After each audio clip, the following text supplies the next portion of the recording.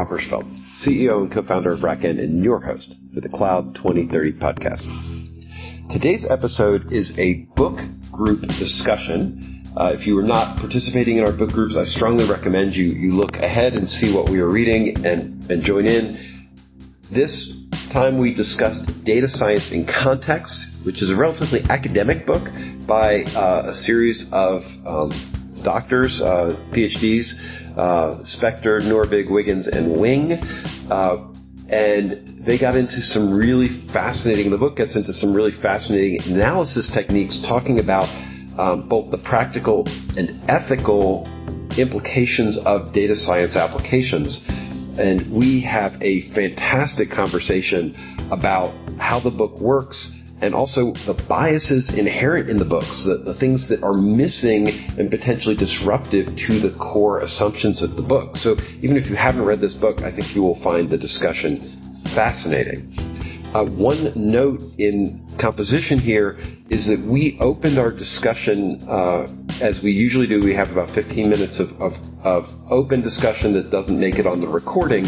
I'm keeping our discussion about OpenAI in the podcast, so you will get about 10 minutes of that discussion as a warm-up for our book group discussion, because it is very related. Our conversations about what has been going on with OpenAI, their board, and QStar are directly related to where we go at the end of the conversation in our discussion about data science in context. I want to provide you with that so that you understand why we don't just jump directly into the book discussion. I know you will enjoy both the warm-up and really deep talk about data science in context.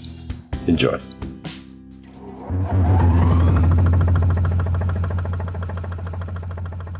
Just as a current events thing, any people have thoughts on the OpenAI kerfluffle, word kerfluffle? Yeah, I think it's going to make a good movie. I'm sorry, Tyler. Go ahead. I said I think it's going to make a fun movie. Yeah, absolutely. Yeah, and unfortunately, Michael Lewis was preoccupied with Sam Bankman-Fried for the last year and a half, so he didn't get to follow OpenAI and track Sam Altman. But yeah, you could imagine a book and a screenplay out of that whole thing. But Tyler, you're absolutely right. Someone is going to write it. Actually, many people are going to write it, and there'll be multiple takes on it. But there was so much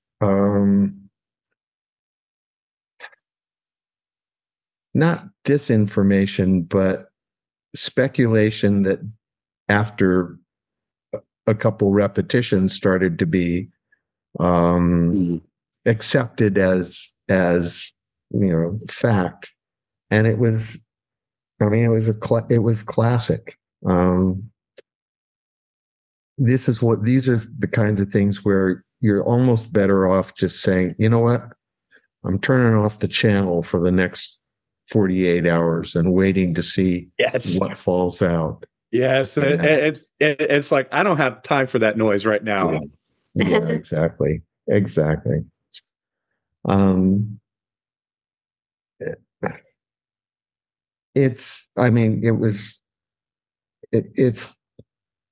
pretty clear that this was going to happen at some point in time. There's too much writing on OpenAI, and the fact that Microsoft came off as calm, collected, and butter would not melt in our mouth kind of that I'm I know, right? I don't buy it, and they've got too much going. The fact, though, that within, it seemed like moments, Satya announced that Sam Altman and Bachner were going to head up some new operation, and it's just no. Yeah, it's like calling Vladimir Putin a benevolent dictator. I mean, Microsoft being the good guys in all of this. Oh yeah, right. Yeah, the peacemakers. Some kind of. Let's step back and take a breath, right? Yeah. That's hyperbole, by the way. Yeah, I guess. I think that it's hard to say what it's going to do, what the impact's going to. Well, you know what struck me over the last couple of months with all of this going on is how dramatically different the conversations are with folks like us in industry and the other people in IT shops at ABC Widget Company. And, the IT people, the practitioners I've been talking to are like,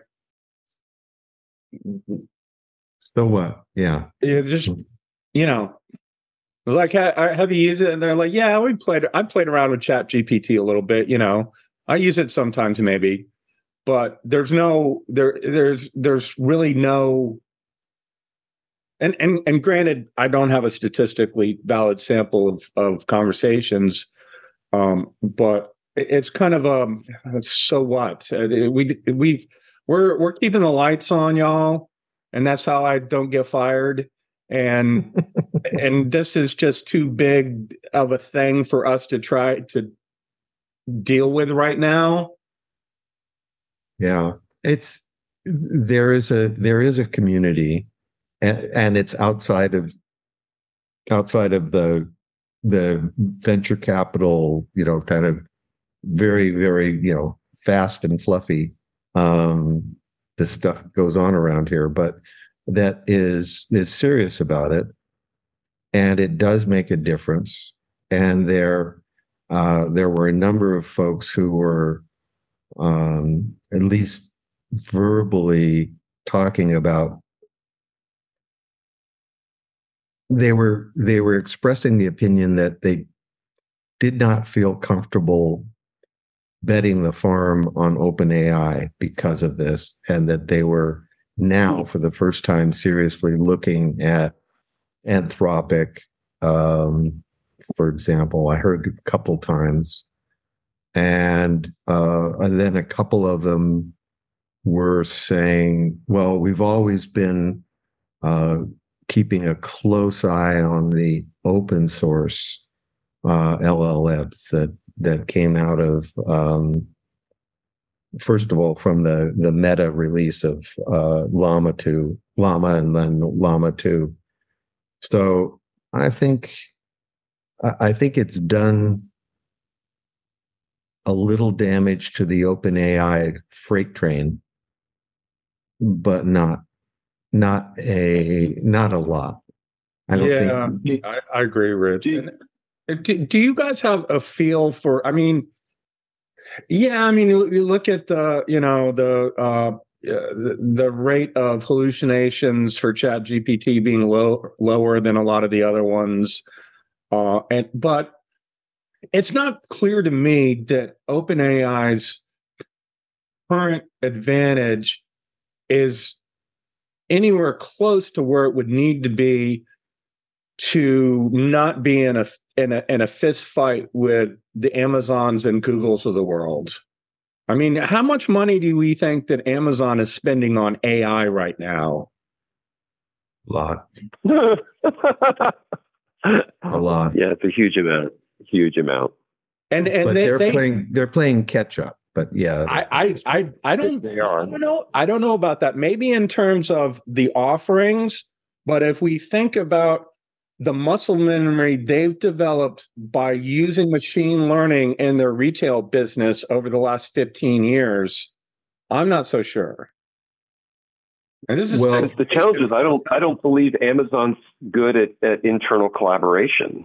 So maybe I'm underestimating them, but I think that their whole design strategy is incredibly distributed in leadership, and I think they've got great people and they've got a whole bunch of things. I think the benefit that you see with Sam Altman is there is a fair bit of directed leadership on this.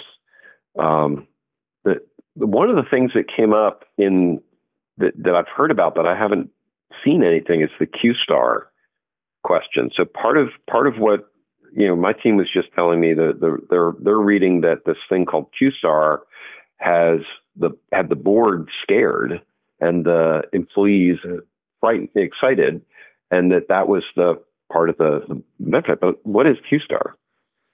Okay, Q-Star is actually the combination of two fairly esoteric approaches, and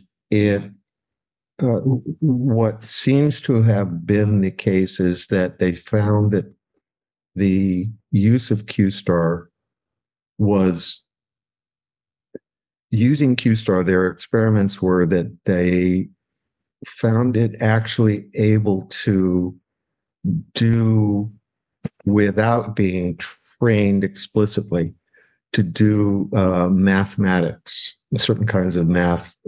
And so it by itself, Q-Star is not, going to, rock the world. But two things. One is there was this Reuters article that started this whole thing, claimed that there was a memo, kind of a sky is falling memo that went to the board about Q-Star, and no one, including any of the board members, can find such a memo.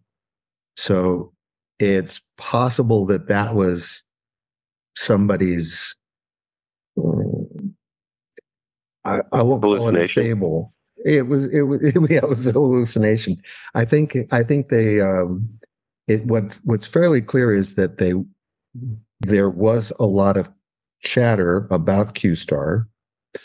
I think that the Microsoft guys knew about it.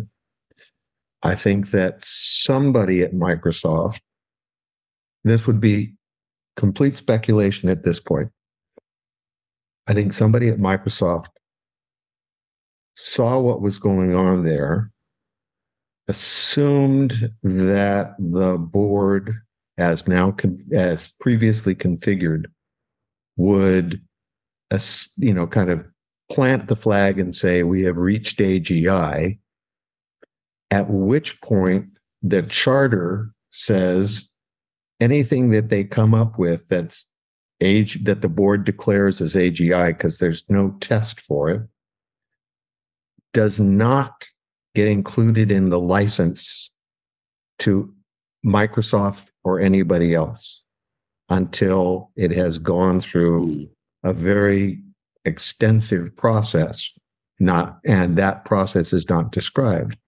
So here you've got an executive, let's just say an executive at Microsoft, who sees what's going on here, gets a little panicky about whether the board is going to basically declare victory on AGI, at which point things stop with respect to Microsoft getting OpenAI, advanced technology. That strikes me as more a likely scenario of, okay, we got to do something to shake this up. This cannot proceed as with that scenario. At which point somebody finally takes a hard look at the board and the governance of OpenAI and says, "Ooh, this is too much of a threat."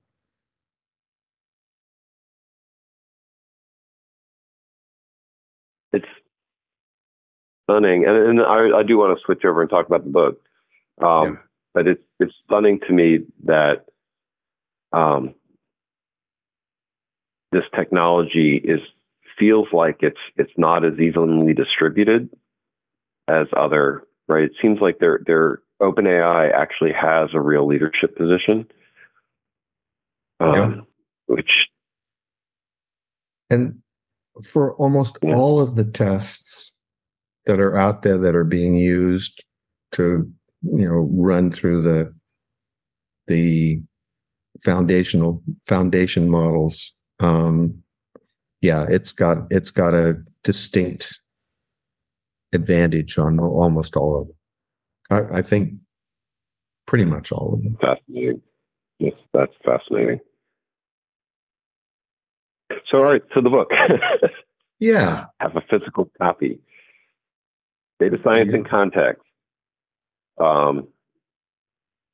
It made it easier for me to walk away from things and read it, and also scan it, because there are chapters where it I needed to be able to turn pages quickly. Oh my goodness, Rich, you would recommend this book. I would love to have you set it up, because I there's just so much here.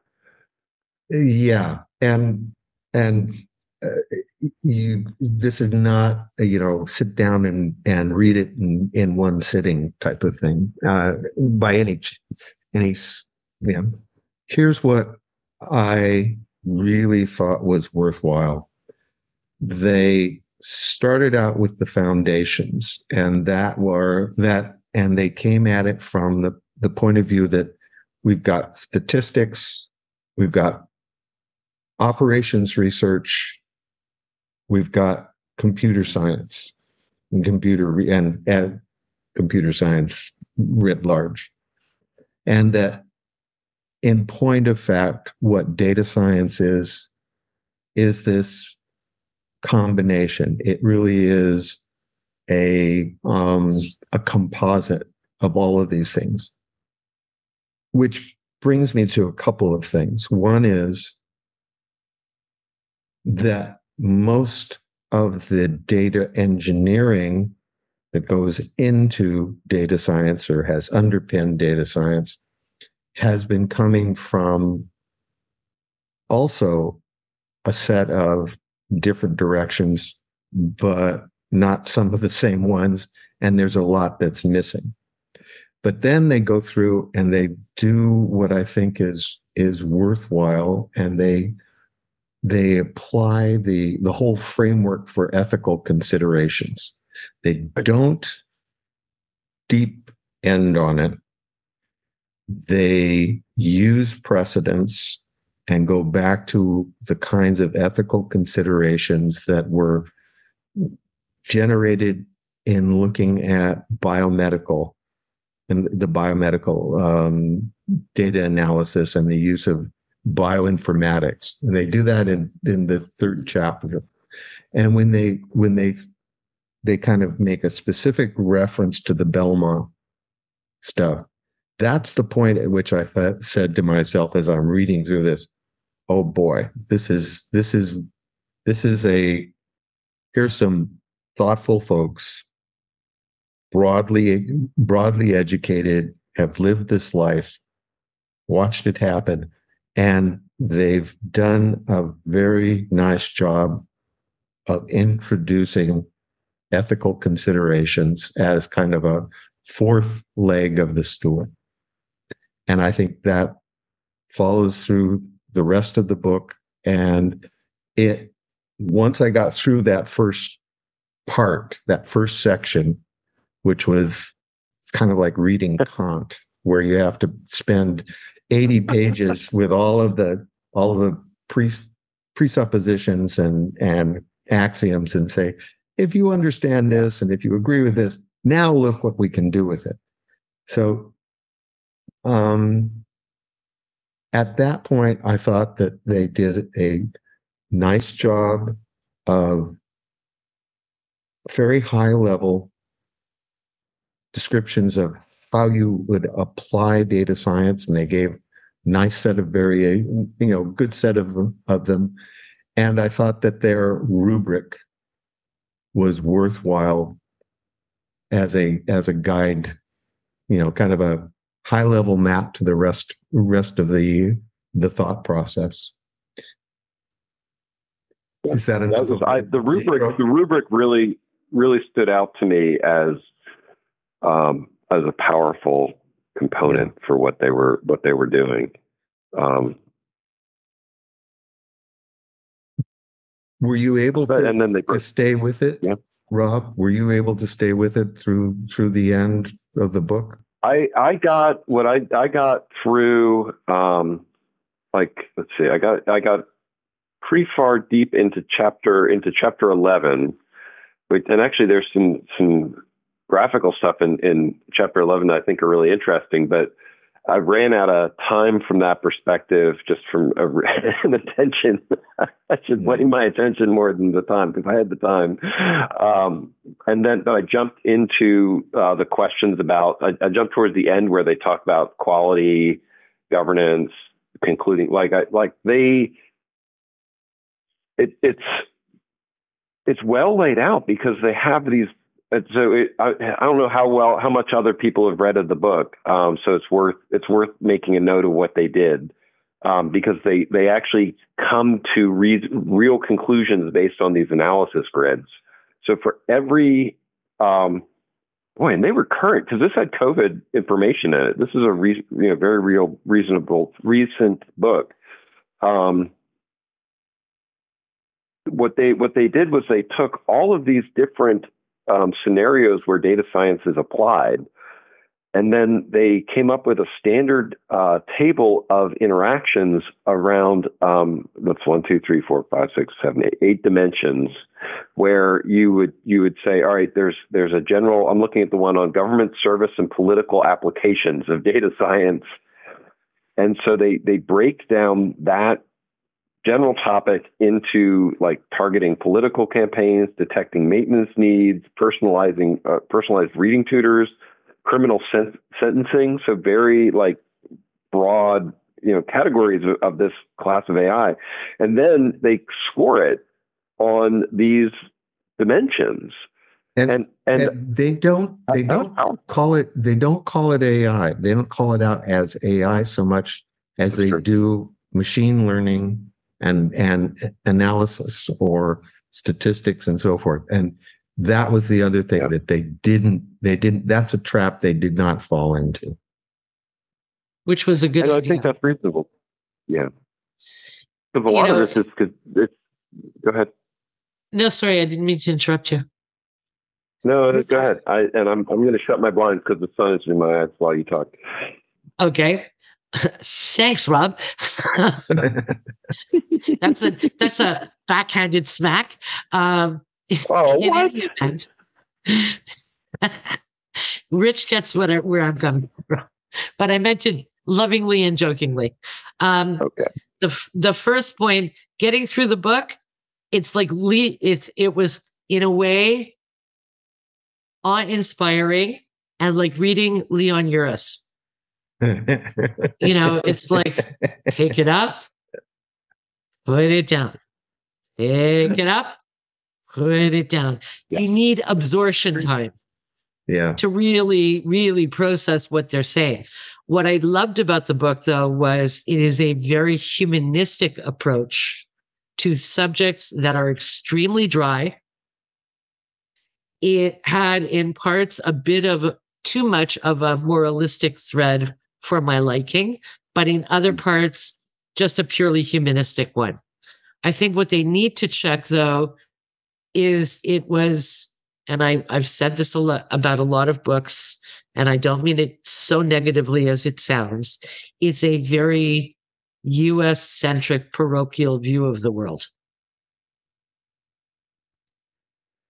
It is a US. Huh. It is absolutely built on the back of US research development, yes. And the way these three and then pegs of the school come together.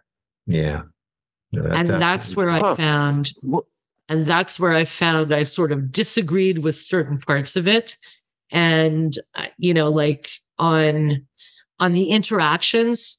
so to speak, or the way the ethical view was kind of being put in, it was a little parochial, because if you took some of the questions that they posed and asked people from around the world what their view of it would be, you'd get very mixed opinion in comparison to perhaps a North American centric or even a US centric perspective. So I point that out only because I found that certain of the assumptions and certain of the conclusions tended to lean in that direction and were not as open-minded as I sort of expected them to be in one sense, or as privacy related as I think the Europeans might see it.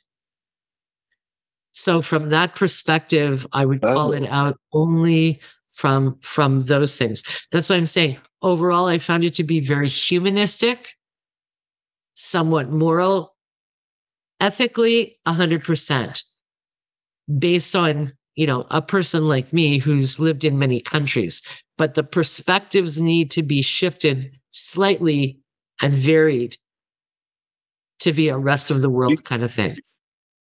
Do you think, I really appreciate that perspective shift, because I do think it really has me reread the book. This is one I think that a book club in the middle of reading the book is invaluable. But what would, is it just that say European countries are going to take a much more proactive regulatory stance, or there's more? No. They'll take a less regulatory stance because they are more. Don't forget, in many countries in Europe, healthcare is free. In Canada, healthcare is free. When they use specific examples that relate to things like healthcare or privacy, sort of considerations, it's a very different perspective coming from outside the US, because you're more open to exploring the potentials than you are. And I'm not speaking this well of what's going on in my head, but it's kind of like Europeans, Canadians, and some parts of the rest of the world are far more open to the ideas of not so much the security aspects of privacy, but the fundamentals of morally this is right. You may find regulatory issues with it, but it's the right thing to do kind of approach. That's where I'm trying to get. They had to do something that I think, if there was any one of my criticisms of the book is I got to the chapter, the chapter on regulation that was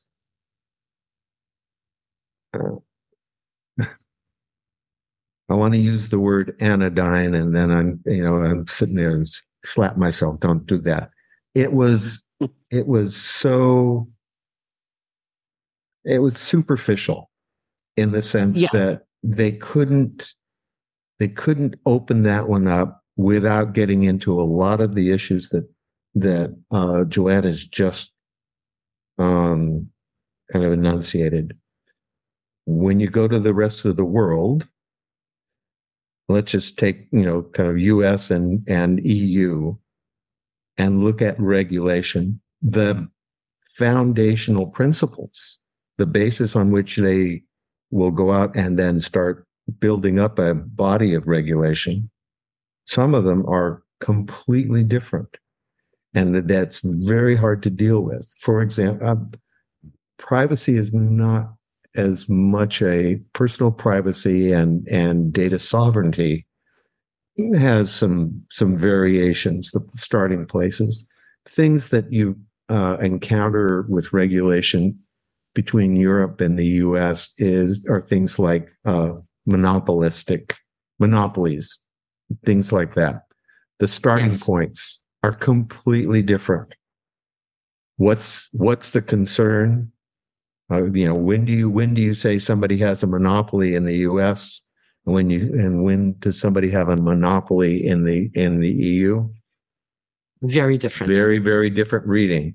So those are the kinds of things that I think they just could not get their arms around. And I would tend to agree with you, not only that they couldn't get their arms around it based on the rest of the book, but also because it is a quagmire. It will be a quagmire. But I think overall, they could have paid more attention to the rest of the world in their viewpoint and in their perspective, and brought that into the book, which would have made it a lot more, I don't want to say it wasn't palatable to me, but it made me kind of stop and think about, well, if this is going to inform the ethics of the industry going forward, there's a big gap to be closed there. If you look at if you look at chapter 17, the regulations, and they put,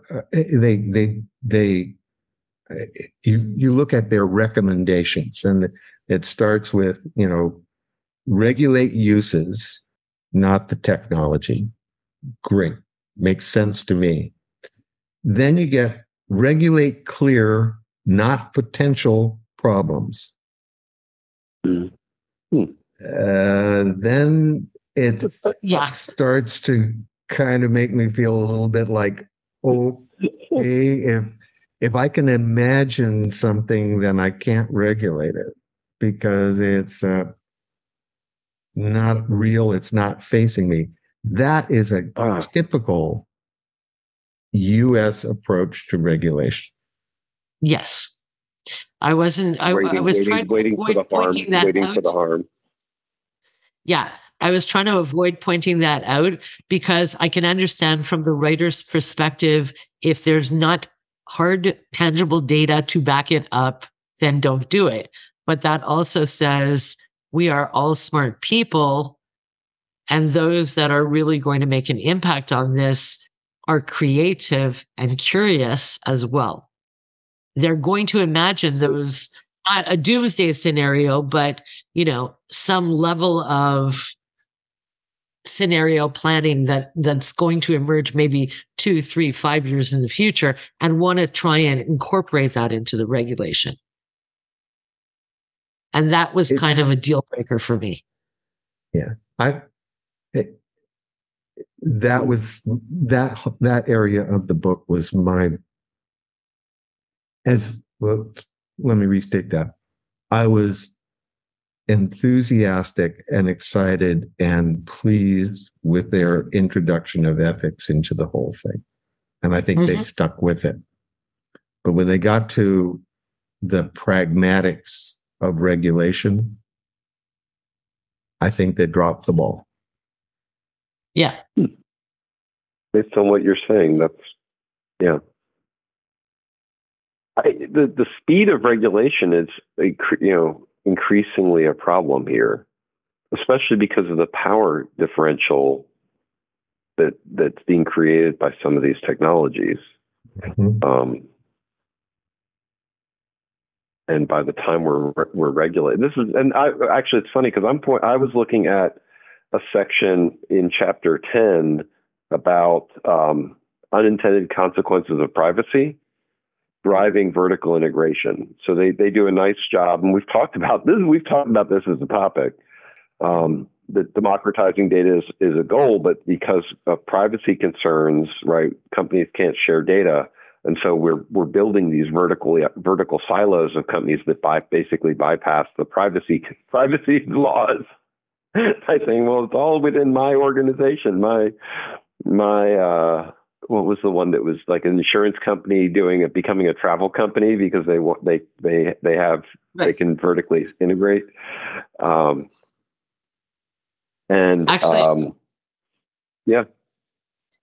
My phrase for all of that was the rebirthing of the conglomerate. Yes. But then those conglomerates become very powerful from a regulatory body, and we have, they are, regulation averse. Agreed. Yeah.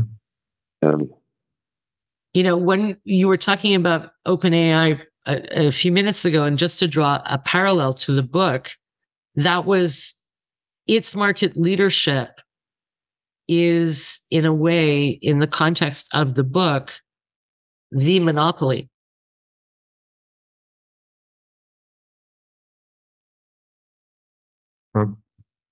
I'm sorry, you're saying OpenAI is the monopoly? It would be defined as the monopoly in the context of the book. How so? I'm not connecting those dots. Well, because, based on my interpretation and my reading of the book, I look at it and I go, okay, you're talking about vertical integration and, as I said, rebirthing the conglomerate. But would you also then say that companies like OpenAI that have such a huge market advantage because of the timing, let's say a year ahead or more, that would make them monopolistic in the framework of the book? Now, Rich is shaking his head. I can see he doesn't necessarily buy into it. It's just my point of view. Monopolistic. Well, again, what's the difference between a company that has the resource and has figured out something that everybody else has not yet, Mm-hmm. and is willing to, spend the money or find the money to pursue it, which is exactly what these guys did. And, let me ask you this then, at what point was Google a monopoly? On day one? No, probably 18 months in. Okay. And when Google started paying people to have it as the search engine of choice and the de facto search engine for everybody else, that's when it became a monopoly.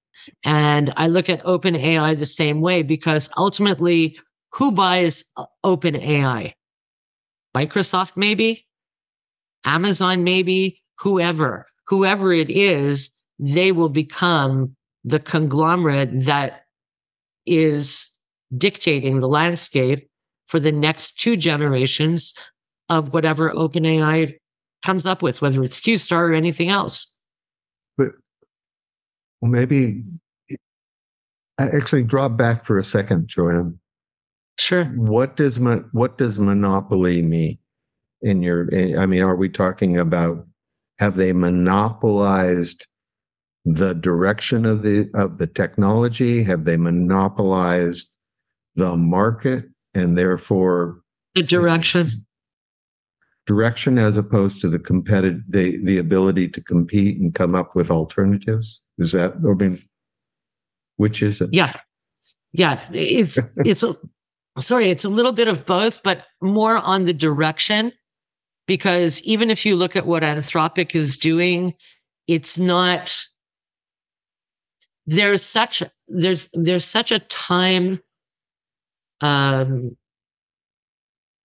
so far ahead that they are setting the direction and the landscape. If you look at all the offshoots that are coming out, until Google makes itself really, really known in the marketplace to start challenging that, it is a monopoly, in my view. In terms of the way the next 3 or 4 iterations of tools are going to come out, I see it as being monopolistic. It's just my point of view. Yeah, no, I understand. I'm thinking it through. How would you assess the approach that's being taken by Meta, which has spent a lot of money, put a lot of effort into foundational models, and whether it truly was by accident or by design, release it into the open source. And by doing that, creating this incredible explosion of some of them local, but many of them truly foundational models, some of which come damn close to what OpenAI is doing with their foundational models and large language models.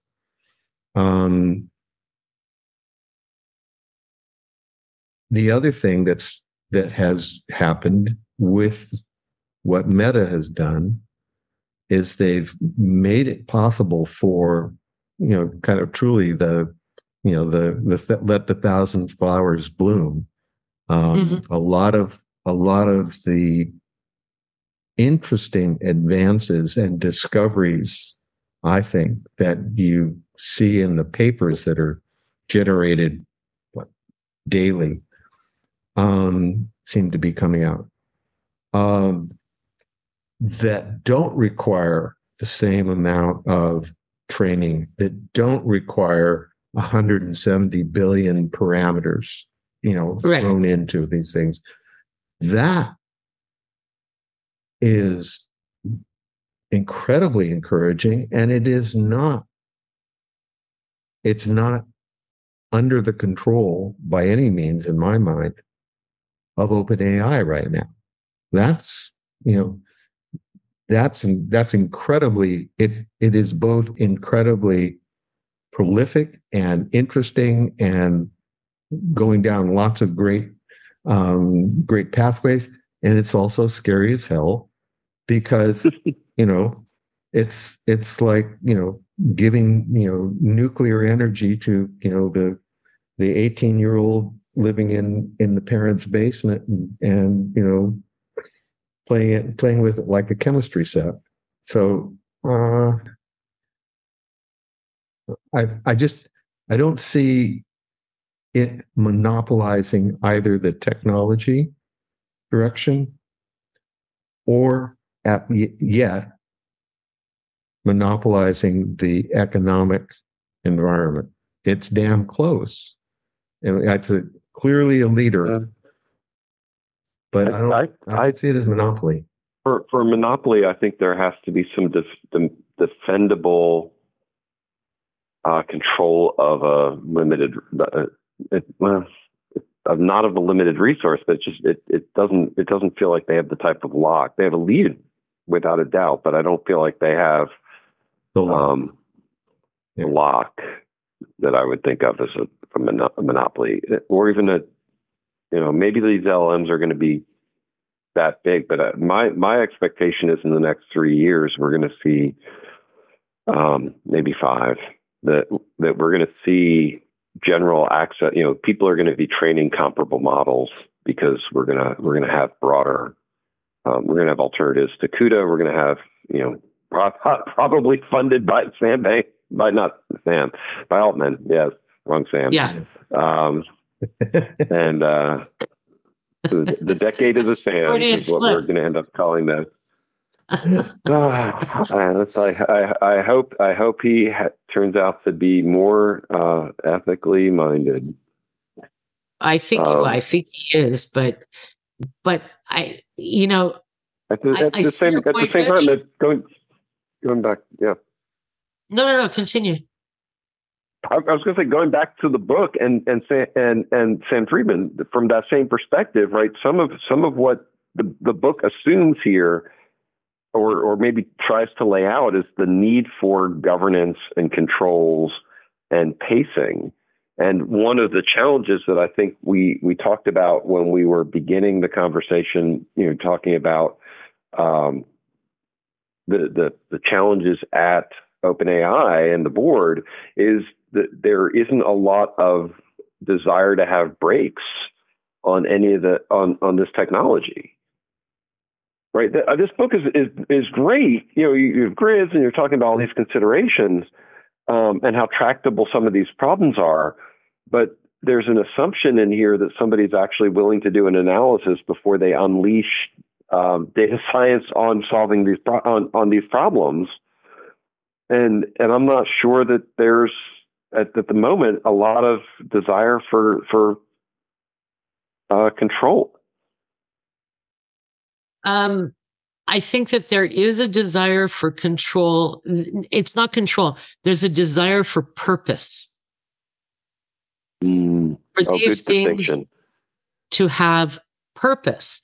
And to Rich's point about Meta, yes, it is very close. But what I see happening is a directional trend.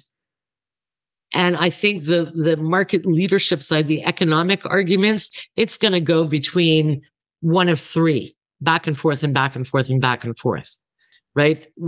At some point, it's OpenAI. At another point, it'll be Google. At another point, it'll be Meta. But Meta's releasing it into the open, into the wild, so to speak, with no purpose other than I have to make my mark, is what I think the gap is. And so that's why I believe that the word monopoly applies to OpenAI, because for those legitimately pursuing a course of using large language models for humanistic purpose or real problem solving, there is that purposeful goal. Whereas with Meta, it's what can I do with it? And then there's somewhere in the background of that, my purpose is to be revenue based. Which is, there's nothing wrong with that. It's just not quite the same. I mean, maybe it's just my view of the world, but that's what I see.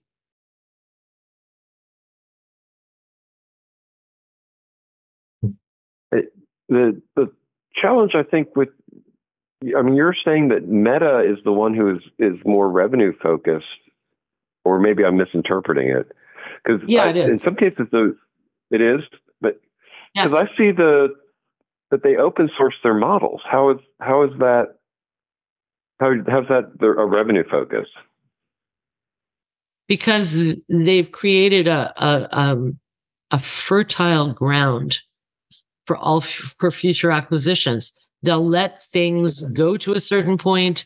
People will start commercializing it, and then they'll start picking up those companies one after another, which is their history. They've always operated from that point of view. I don't see OpenAI doing that. I see it looking to set a direction where it can apply breaks where it feels necessary. It's purposeful in what it's doing. That's not to say that there's not thousands upon thousands of other people out there with similar goals and ambitions, or companies doing the same. But there's this level of purpose to each of the approaches. Are you saying it's what's different about them is the mechanism by which they generate new developments and advance the capability of the technology? One being, I'm going to get a bunch of money and keep it inside, a sequestered research or research and development. Another is the open source. I'm going to put it out there, let the world's smart people work on it, simultaneously, and then cherry pick. You've got a lot of kind of points in between. That's the factory. So it's more the means by which you do it, not the purpose. The purpose is I think you can say that the purpose for OpenAI, the commercial company, is absolutely, I'm going to advance I'm going to advance the industry's understanding and use of AI technologies, and doing it inside a constrained and contained place. I'm raising the money from various sources, and I'm funding, or at least I'm supposed to be funding, this umbrella organization, OpenAI, as it was originally formed. And I think that that's the part that most people kind of sit there and go, yeah, sure. You're not really. Meta is, is coin operated. AOS is coin operated. Google is coin operated. They are, but one of the differences though is that by doing it as releasing it as software and putting it out there, they don't have the control mechanisms. This is what I'm hearing Joanna say is that OpenAI has a lock on the model at some point where they can say, I don't like what's going on here. It might be they're both going to be for commercial reasons probably, but they can stop it. But with what Facebook did is not that. Go ahead. It's not that. Correct. And the one point that I would argue with Rich, because I didn't hear him say it, is remember that the whole OpenAI model started, the umbrella is nonprofit. Yes. I did make that point. The whole rationale for creating the for-profit organization was to fund their greater the nonprofit, the greater purpose. Right. And, exactly. I can also point to, what Google has done with DeepMind, and it just, it absolutely blows me away what those guys have done. It's fantastic. And by the way, DeepMind, every time they come up with something, they just spin it right on out there and say, here it is for everybody to use. Mm-hmm. And had they not, we would be looking at having gone through COVID, and we would be living in a different world right now, because Agreed. They saved our bacon, quite frankly. Yeah, no, I completely agree with you. But from what Rob was saying, yes, the two models are very different, and I see them in a forward motion where one is setting such a tone, the tonality and the way things will progress. I would be very surprised that you don't see in a year and a half from now a bunch of cherry picking going on by Meta that originated out of we'll release it into the wild. I could completely buy into that. But by the way, they're not the only ones that have a bank account, and those same cherries are out there to be, harvested and picked up by others. So, Meta doesn't have a lock on it. No, they don't have it. But you're right, they will be picking it up. So will AOS. So will AWS. And who knows who else is going to show up to this. And never to be forgotten in the background of all of this noise is IBM. Yeah. Which, believe it or not, has done some very remarkable things of late in this space, much of which will be tied to announcements around quantum. Quantum has the potential to upset the apple cart in a lot of ways. That's true. Absolutely. Big time. And that was the other part of the book that I didn't see any mention of to any great degree. Quantum? To any great specifically degree. Hey guys, I got a call. I got to drop. Have a good weekend. No worries. Thank you. Bye. No, I think they try to not go down. I mean, they don't really take a that much of a hard look at generative AI. Of course, given when they were writing the book and when it came out, and to Rob's point, it's very recent. But then again, right now we're 1 year into the generative AI explosion. And, it seems like it's been years, but it ain't been. No, I know. It's celebrating its 1 year. It just celebrated its 1 year birthday. So, but yeah, I think they were conscious of not. I think it was a conscious decision not to try and jump on any specific, kind of big technology currents, or because that would have actually dated their book and made it it would have made it have a limited lifetime, quite frankly. I think that's true, but there's an interesting component that they do assume that most of these techniques are relatively expensive and slow. And so I think there's a question in this that, that assumption of these being slow and expensive things to do, we're getting to, that might be a bad assumption, and they could make the whole book sort of like. I think that's a perfectly great point and very important.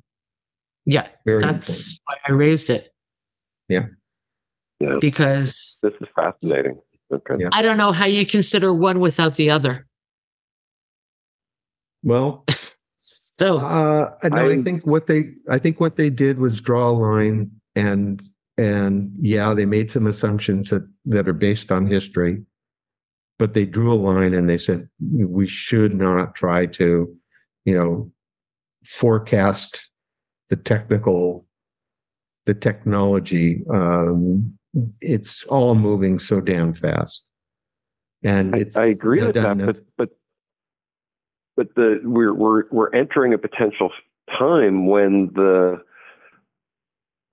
breaks that we have from things being hard or expensive might go away, and so there might be a weird Jevons paradox of data. Oh, I think we're already there. I think we're already there. It's, our by necessity, we are living with a kind of ambiguity and inability to forecast what's happening next. Actually, the statement that I've been making when people ask me about to predict the future with AI, which I think is foolish to do, but the statement I make is, this coming year, we will already see the people who are embracing these technologies pull ahead of the people who are not. Yeah. And so, right, to me, which I hadn't really thought of as a Jevons paradox statement, but we are, already at a point where you have to move forward with these. Yeah. And the question is, do you break? Are you an icebreaker? Are you a fast follower? Everybody's going to have their various and assorted, kind of strategies and tactics for jumping in. But those that do jump in are, absolutely right. Guys, I got to jump as well. Yeah, so that was fascinating. Thank you all. I will leave you with one thought.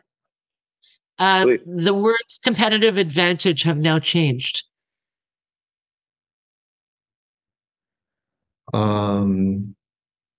Because a whole topic for another.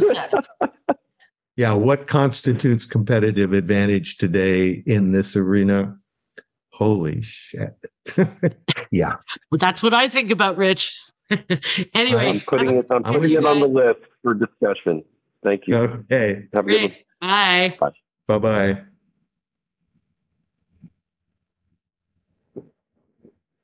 Wow.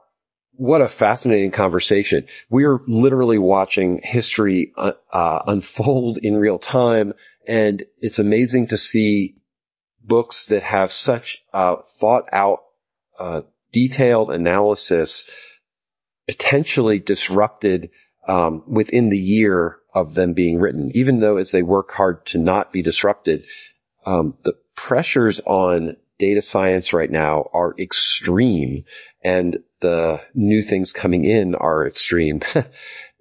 These are the topics that we will keep digging down into in Cloud 2030. It is truly a unique discussion group. I hope you are enjoying these podcasts. If you're listening at this point, then I assume you are. Please consider joining us at the 2030.cloud. We have an amazing set of discussions coming over the next quarter. And then we will be going into our next book, which is Never Split the Difference.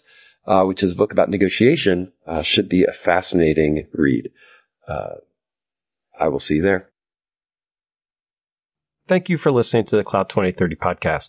It is sponsored by RackN, where we are really working to build a community of people who are using and thinking about infrastructure differently, because that's what RackN does. We write software that helps put operators back in control of distributed infrastructure, really thinking about how things should be run and building software that makes that possible. If this is interesting to you, please try out the software. We would love to get your opinion and hear how you think this could transform infrastructure more broadly, or just keep enjoying the podcast and coming to the discussions and laying out your thoughts and how you see the future unfolding. All part of building a better infrastructure operations community. Thank you.